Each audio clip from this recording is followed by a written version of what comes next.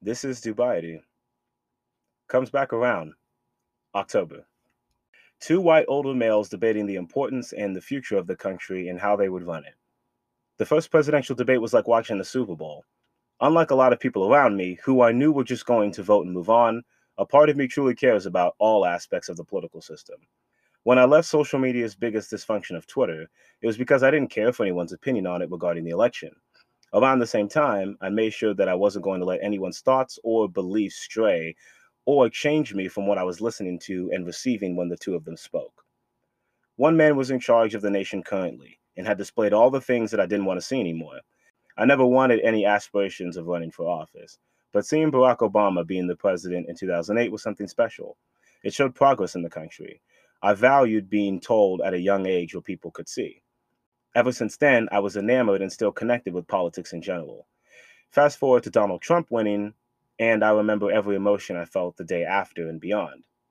The day after the 2016 election, I stepped away from understanding and caring about politics altogether. It was a part of me that had faith, hope, and carried with it a higher form of knowledge of what power truly meant. This election in 2020, though, carried with it the weight of the world. As I sat in Headington College watching the debate between Biden and Trump commence, I watched every second of it, astonished, appalled, enlightened, and at times even liberated. I just wanted to see someone give a damn about the country again. The multiple interruptions and crosstalk made the internet explode with no hope of things getting better. Just constant back and forth and no real understanding, but always having the underlying message of vote. This was because I didn't vote in 2016. At that time, I truly felt as if it didn't matter. 4 years later, and I felt the disrespect to my own ancestors by not participating in something they fought for. This time, I was all in. I wanted to feel every bit of emotion I let my body feel when I watched the debate. However, I didn't spend time looking at my peers' opinions or social media propaganda. Instead, I spent countless hours researching topics of change, watching documentaries, and explanations of how things have been and how they could look going forward. I watched in depth analysis reviews on how America even got to the point of voting for Donald Trump. Then I took time to see the history of Biden and Harris. I forged in my head what I wanted change to look like and how I wanted to feel when it would come. I always knew Joe Biden and Kamala Harris would win.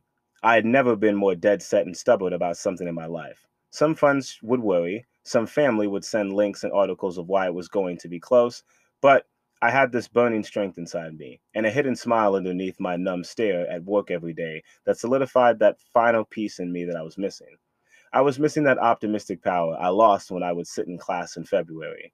That hungry animal of a man who wanted to see things play out, who wanted to believe in something again, was back. However, I made sure to listen to others' opinions whenever I was asked certain questions or asked how I felt about the election in general. While the debating continued, of course, I took more time to appreciate more and more of the Black Lives Matter movement. I didn't stay up to date with everything, but I used my time in those therapy sessions to discuss my opinions on things and the power I would have to make differences in the future myself.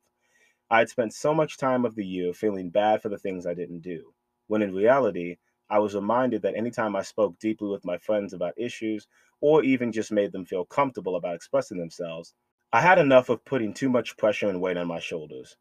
I had to take care of myself every day any way I could. I was giving myself the power to believe what I wanted to, shape the future I wanted to, and feel what I wanted to. I thought of my father a lot and how grateful he would be that I was going on my own personal journey. Oftentimes, I felt that I wanted to save the whole world, help every single person, understand and dissect everyone's individual problem. This was a curse and a blessing of caring about others the way that I did. I realized soon enough throughout the month that it was more so to each their own. As I spent my time watching the NBA Finals and the bubble between the Miami Heat and the Los Angeles Lakers, I allowed myself to just watch the game, enjoy every minute of it, and feel happy about the smaller things again. When the championship was raised, I was more happy seeing an entire organization, such as the NBA, still find a way to push through the adversity of a global pandemic to provide these larger than life superstars their jobs and the satisfaction of winning a championship again. The NBA was a great standard for how to keep players safe and still deliver greatness along the way. Instead of wanting everyone locked inside and thinking that the quarantine was the only way to move forward, I understood how the world worked, especially how the country operated still. Was there still unrest? Yes. Was there still hatred and misunderstanding in the world? Yes. But spending too much time putting everything on my shoulders, as if I was supposed to know it all and feel it all every day, was unhealthy. I would still go to work every day at Millennium, and by this time I had mastered my autopilot. I'm sure it came across as unbothered to my coworkers. This was a skill I had never mastered before, how to seem and feel unbothered by things. No one's opinions being said seemed to faze me the way they used to. I just did my job. I drifted away from my personal attachment on campus of admissions and recruitment. I was honest with my boss about my emotions throughout the summer, knowing that when I did graduate in just a few more months, that I'd be grateful to take a break from seeing the campus again and feeling trapped like I did thus far. I was shaping who I wanted to be in the future more now. Before I knew it, I'd heard that Donald Trump himself got COVID. The irony, well, that speaks for itself. By the time the socially distant second debate had come on, I was more enthralled, informed, and even entertained at parts about how this was going to play out come November. By this time in the year, I had even heard a vaccine. The thought of one seemed impossible to fathom. This was what showed me that people never stopped working to help others.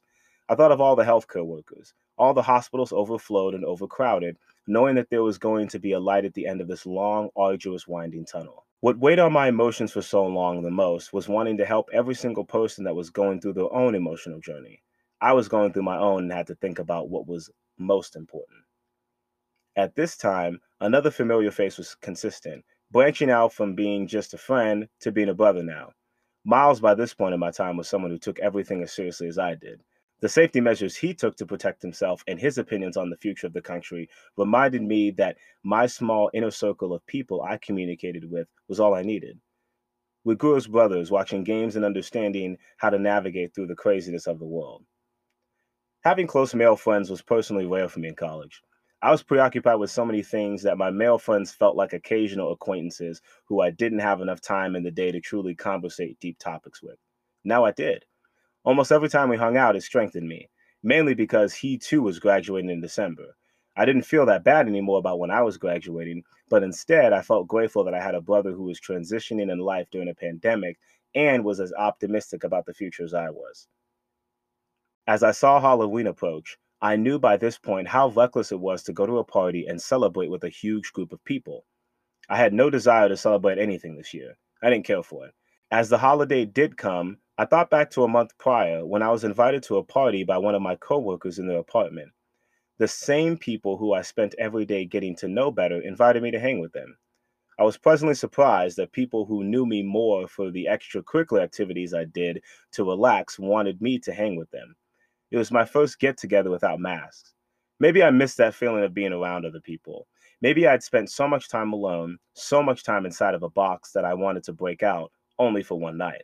Even though I interacted with coworkers and all in all had a good time and even took a memorable photo, I went back to my apartment feeling the best I had in a while.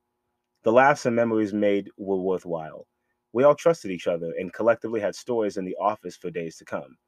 It was a smaller gathering, but definitely one where I let myself go the most all year. Getting a negative COVID test days later reassured me how reckless I could be, but also how lucky I was. That was my slip up.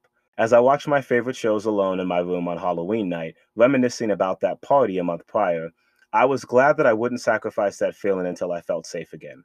Reminiscing made me understand that I was human and could let loose, if it meant I was being safe. Only this one time, though. When I woke up the next day, I sealed my mail in ballot and knew that no matter what anyone said or felt, I was doing my part, something I